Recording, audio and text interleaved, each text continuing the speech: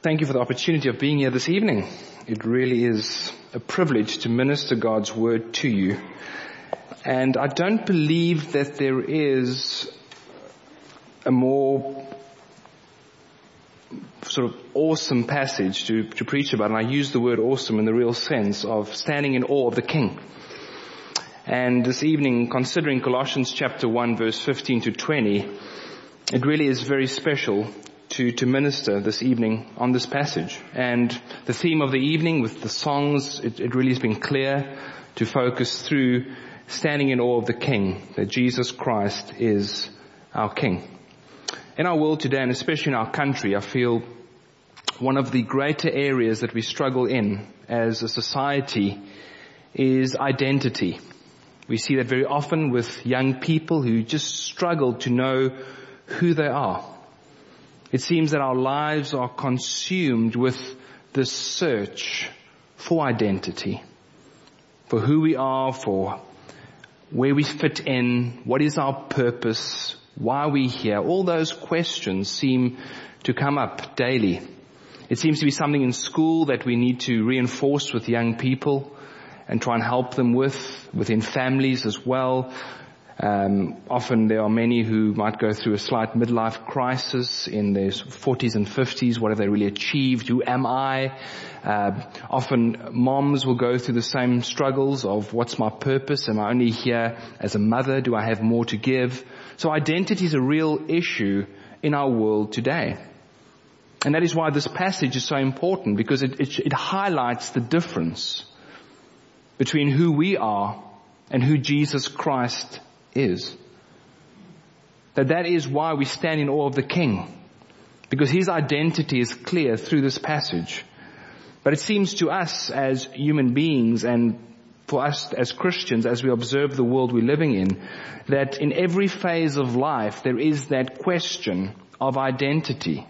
My son is almost 3 years old, and the whole process of his development, of seeing how he connects with the world around him and the questions that he asks is so interesting, and part of that process of becoming aware of certain things, aware of what he can do and pushing certain boundaries, that he gets to look or whatever that might be. But you see within his development that happens. But also in many that I've spoken to that are near the sort of more the twilight years of their lives, they will look back and ask, what have I really achieved in life? What have I really done? What has our life meant? What impact did I really leave? So throughout all the phases, it seems, in life, we ask that question about identity. It seems that we're obsessed with that search for meaning. And modern life does not add to that.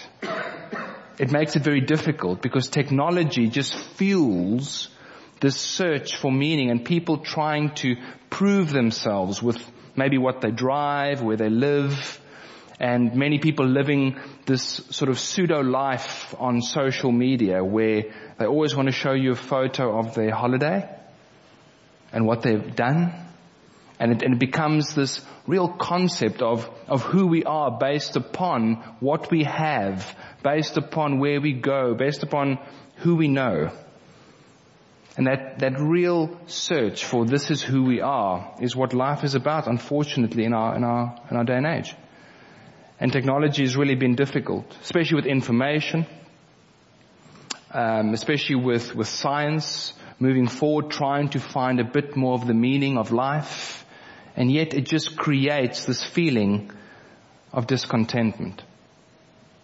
And that is why I believe we're asking the wrong question as a society. We're asking who we are. We're asking what is our identity? What is our purpose? When the question should be, who is God? And who is Jesus Christ? His identity is key to finding true contentment. His identity is key to us finding out who we actually are in him. And that's the right question. When Jesus Christ becomes the center, when we stand in awe of the King, life makes sense. Life truly then is defined by something so much more than just our identity. I think there are times where I've spoken to certain people, and one gentleman said to me once, Kenneth, I don't like to go into my own mind alone because it's a very scary place. And I felt very sorry for him, but he was very serious. And sometimes when we look too deeply at ourselves, it can really cause a problem because we will struggle. The struggle is real. The struggle is there of who we are. And that is what's so beautiful about the passage this evening we'll consider. It's so beautiful about God's Word, that God has revealed Himself through His Word. He's revealed Himself to us. And therefore we can find, and through that we can find true meaning and true purpose in the declaration of who He is. And that is why I just stand in awe of the passage this evening and just want to allow God to speak for Himself through this passage tonight. Because the answer is Jesus Christ. The answer to the question our world's asking is Christ. It is our responsibility not to change minds, because we can't change minds. It is not our responsibility to change people. We can't do that. We have one responsibility as Christians, and that is just to declare who Jesus Christ is. To declare His identity and the clarity to who He is. So I take the reading again from Colossians chapter 1. And just want to focus on verse 15 to 20 once again. We have read the passage, but I just would want us to read it again.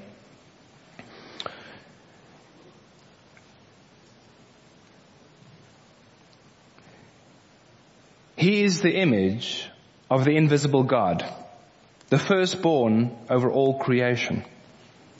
For by Him all things were created, things in heaven and on earth, visible and invisible, whether thrones or powers or rulers or authorities, all things were created by Him and for Him. He is before all things, and in Him all things hold together. And He is the head of the body, the church. He is the beginning and the firstborn from among the dead, so that in everything He may have the supremacy. For God was pleased to have all His fullness dwell in Him, and through Him to reconcile to Himself all things, whether things on earth, things in heaven, by making peace through His blood shed on the cross. It's such a beautiful passage, and if we consider Philippians chapter 2, reading from verse 5 to 8, we see in Philippians chapter 2 that the Apostle Paul writes about Jesus Christ humbling Himself and taking on flesh. What we see here in Colossians is Him exalting Jesus Christ, and for us to see the supremacy of Jesus Christ. Now, who He is and who He's always been, but also for us to see His glory in comparison to His humiliation in taking on flesh. That is who we speak of. Yes, we speak of Jesus and the life He lived, His ministry, His death and resurrection, but we also need to share and focus people's minds on who He is in His full glory. So often we speak of Jesus and the connection that people have is with the historical figure who lived 2,000 years ago. Yes, that is who Jesus is. But from a human perspective, they see those 3 years of His ministry, but don't realize that Jesus Christ's beginning was not in Bethlehem. That Jesus Christ is the Alpha and the Omega. That Jesus Christ is all in all. And we are here to declare that this same Jesus, who lived among us 2,000 years ago, is the Creator of heaven and earth. And that's why this passage is so important. It's so beautiful. And it highlights that so much. So God says in His Word that Jesus Christ is the image of God. That's verse 15. He is the image of the invisible God. Jesus said, if you've seen me, you've seen the Father. Jesus Christ is the very image and representation of God. He's not less than God. He is the second person of the Trinity. And it's so important because the word for image is very much like an icon. That's what the word is, an icon, a picture. So if we want to know who God is, Jesus Christ is God. He is the representation. And that is why, as Christians, we are there to declare the magnificence of who Jesus Christ is. But Paul also writes and speaks about the fact that Jesus Christ is the firstborn over all creation. And I just want to focus on that because it's such a beautiful truth. It needs to be reflected upon. The word firstborn has nothing to do with birth. The word firstborn is a title. It is a title that has been given to Jesus Christ, and it means that He is above all. It's a privilege. It's a title. It's a position. It's got nothing to do with birth. Throughout the Old Testament, the firstborn was given a title. The lineage ran to the firstborn, as we know. In the Old Testament, there are two occasions where the youngest was given the title of the firstborn. We have that with Jacob. Esau was older, but Jacob received the birthright of being the firstborn. We also have that with Ephraim and Manasseh. Manasseh was the eldest, but Ephraim received the title of firstborn. Now the same concept is brought over to Jesus Christ, that Jesus Christ receives the title of the one that is above all. There's no one above Christ. He's the image of God. He's above all, and He is the firstborn. The one that has the privilege and the right. And that is who we worship. When we worship Christ, we worship the one who is above all. We sang the song, above all, because He is above all.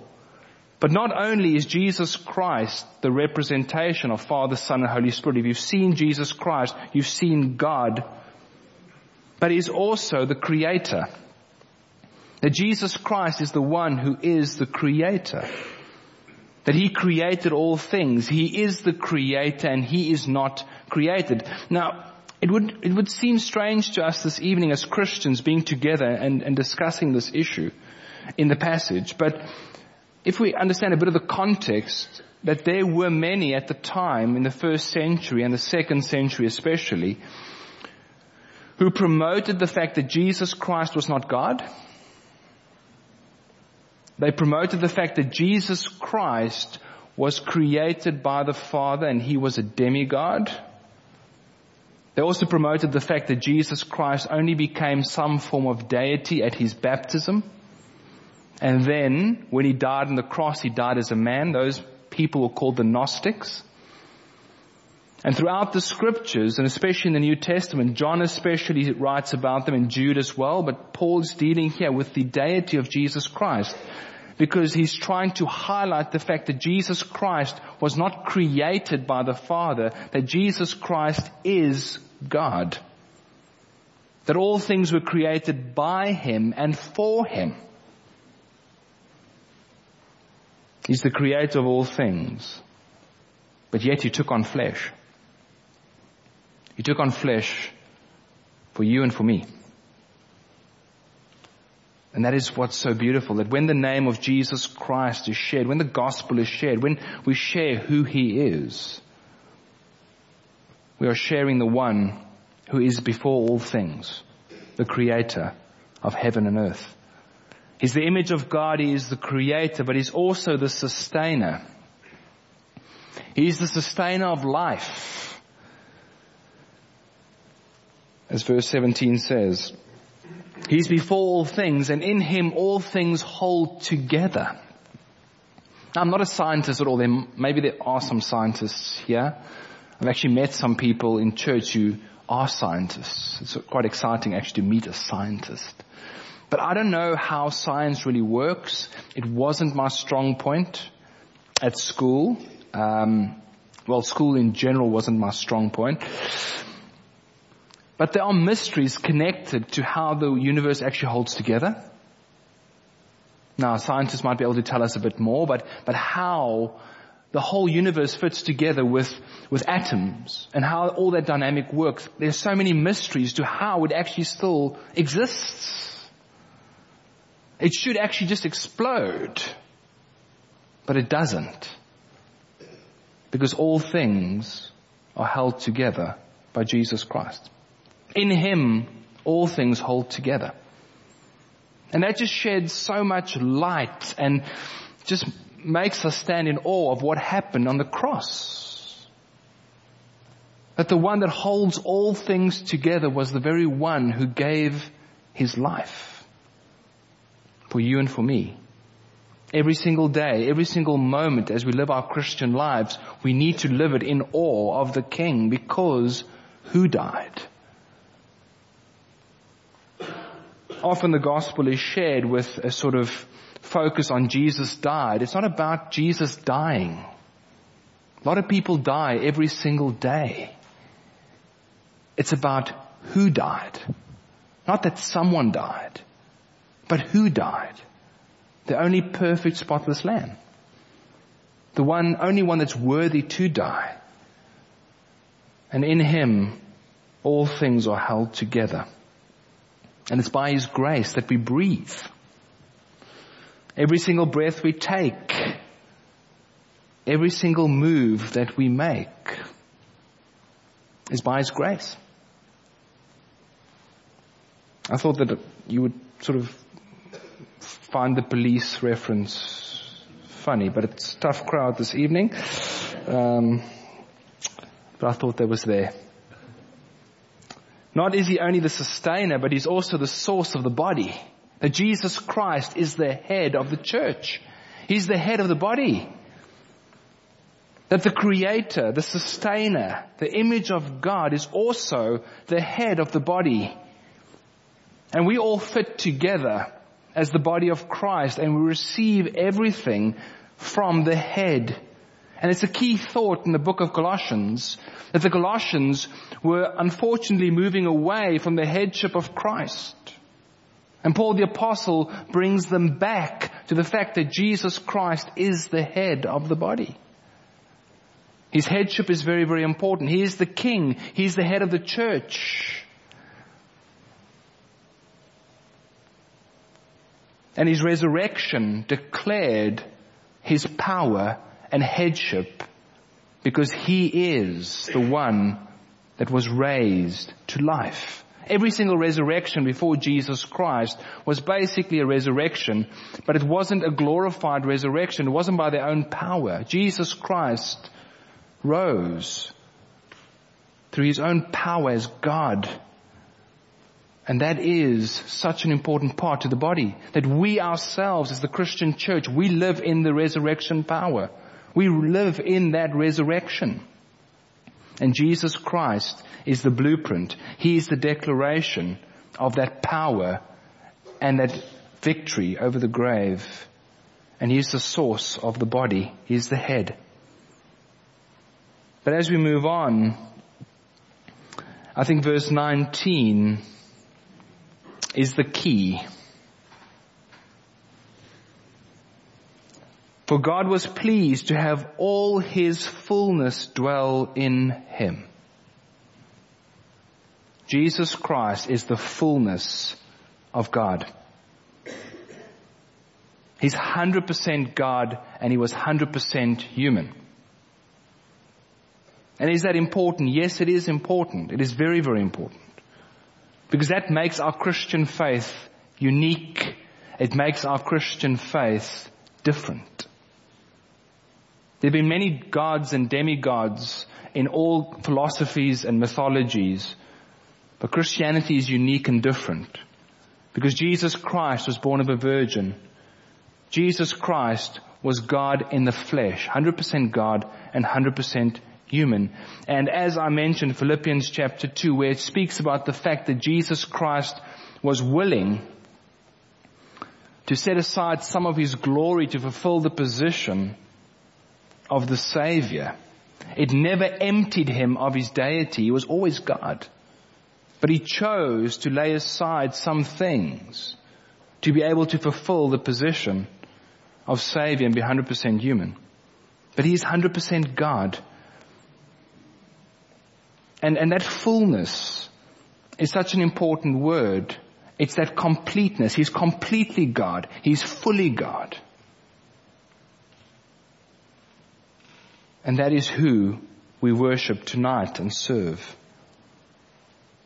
So as Paul develops and speaks to us of the image of God, the Creator, the Sustainer, the source of the body, the fullness of God, he ultimately leads us to verse 20. And through him to reconcile to himself all things, whether things on earth or things in heaven, by making peace through his blood shed on the cross. So you have the image of God, you have the sustainer of life, you have the creator, you have the source of the body, willing to give his life as the sacrifice for sin. That Jesus Christ is now the reconciler, the very one who holds all things in his hands, the very one who is the creator, the very one who is the sustainer, is the one who is the reconciler, the one that brings a fallen humanity together with a holy and righteous God. As the psalmist writes, "What is man that you are mindful of him?" Because when we look at the works of God's hands, when we understand and fully grasp who Jesus Christ is in the fullness, who are we that he was willing to give his life? That's the key to the gospel. And that should motivate us every single day when we speak to people. Because it often happens that people think that Christians think that they're better, that we are better than others. We're not better. We've just received that grace through Christ. Someone said once that we are all beggars. Christians just know where to find the bread, because Jesus Christ is the bread of life. We are all fallen. We all fall short. We're all broken. Jesus Christ is just life. And that's the message of the gospel. And the one who is the sustainer, the one who is the creator, is the one who gave his life. And in him, we are redeemed and we are reconciled because Jesus Christ is that atoning sacrifice. Now these seem all sort of theological terms, but the reality of it is who died. The gospel is far more than just saying Jesus died. The gospel is who died and who rose again. The creator of heaven and earth. The one who is above all. That's the gospel. That's what we share. We share the fact of who, of his substance, of his reality, of who he is. And that's why the gospel will always be powerful. That's why the gospel will always make a difference in people's lives. Because of who we are sharing. We are sharing the Lord Jesus Christ. We are sharing the fullness of who he is when we share the gospel. And therefore we have one responsibility as Christians. And that is not to change the gospel. It's not to try and make it fit. We're not there to try and make it more palatable. We are not there to try and make it more relevant. We are there to share the gospel in its purity. And in its purity, it will affect the lives of people. Now we should be relevant in our world, definitely, but the gospel itself will only be relevant to those whom God is calling. To people that aren't interested, it's not going to make a difference. They're not going to be interested in it. We are there to share it in its purity because therein it makes a difference in the lives of people. That is our responsibility. So this evening, in conclusion, I don't believe as we read this passage that we can do anything but stand in awe of the King. Because that's who we serve tonight, Jesus Christ, the creator of heaven and earth. But the question we have to ask this evening is, yes, we hear the message, yes, we read it, yes, we're inspired by it, but are our lives reflecting our allegiance to the King? Because many people use certain terminologies. So they will say, you mustn't just know Jesus as Savior, you need to know Him as Lord, you need to know Him as King. Those are all true, but the reality is when you are a Christian, our responsibility is to know Him as Savior, as Lord and King. It's a full package. You don't decide what you want and what you don't want. But the question is, as Christians here tonight, and for those who might not know Jesus Christ, He is King. But the question for us tonight is, do our lives reflect our allegiance to the King? Because this is something the world doesn't know always. They don't like to hear this. And I say the world in general. We are made to serve. That's what you'll do. We are not our own people. We will serve something or someone. The question is, who are we serving? Are our lives reflecting our servitude to Christ? Is Jesus Christ the King of our lives? Is He the King of every part of our life? Or do we choose what we allow Him to be part of? That's the question. In our families, at work, with our friendship circle, whatever that might be, is Jesus Christ at the center of all of those things that we do? Because He deserves that. He deserves nothing less but our awe, our respect, and our total obedience to Him and allegiance.